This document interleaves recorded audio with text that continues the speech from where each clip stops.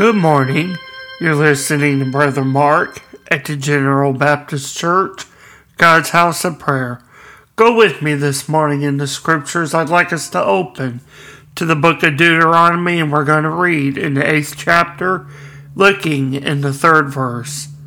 As we come to this scripture this morning, I want us to learn, take to heart the words that are written here in Deuteronomy, and to learn about what it means to live by every word that proceeds out of God's mouth. If you have your Bibles in Deuteronomy chapter 8, verse 3, we see here Moses writes, "And he humbled thee, and suffered thee to hunger, and fed thee with manna which thou knewest not, neither did thy fathers know, that he might make thee know that man doth not live by bread alone, but by every word that proceedeth out of the mouth of the Lord doth man live." This morning, as we look at these scriptures, as I mentioned in the beginning, I want us to take them to heart and really understand it and reflect in our own lives what it means to live by the Word of God. In this scripture in Deuteronomy, we see the children of Israel as they come to the close of their journey through the wilderness of Sinai.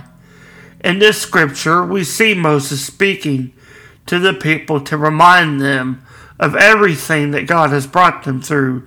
Their clothes did not wear out. That is in Deuteronomy 29:5. They were fed with manna from heaven, as we read just previously in chapter 8, verse 3. And so much more did God do to show them He is the living God.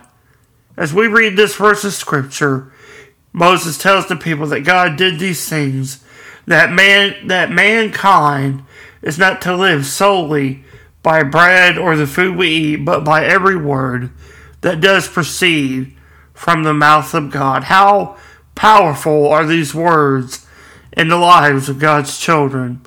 We must let them cling in our hearts. Let us cling to His living word. Jesus, He echoes these same words in the Gospel of Matthew when He was tempted in the wilderness. In Matthew chapter 4, we see Satan come to Him in the wilderness and tell Him that if He was hungry, that He would cast the stones or have the stones be made into bread. But it's in Matthew chapter 4, verse 4, where Jesus quotes this very same scripture in Deuteronomy. He says, "But He answered and said, It is written, man shall not live by bread alone, but by every word that proceedeth out of the mouth of God." As you're listening this morning, I just pray that you would let this word sink into your heart, the word of God and of these scriptures found in Deuteronomy, to know that as you are given breath by God each day, we live by His blessed word. It is more powerful, more life-sustaining than the very bread or the very food that we do eat. I pray again that this scripture blesses you this morning and comforts you throughout your coming day. Thank you for listening, and God bless.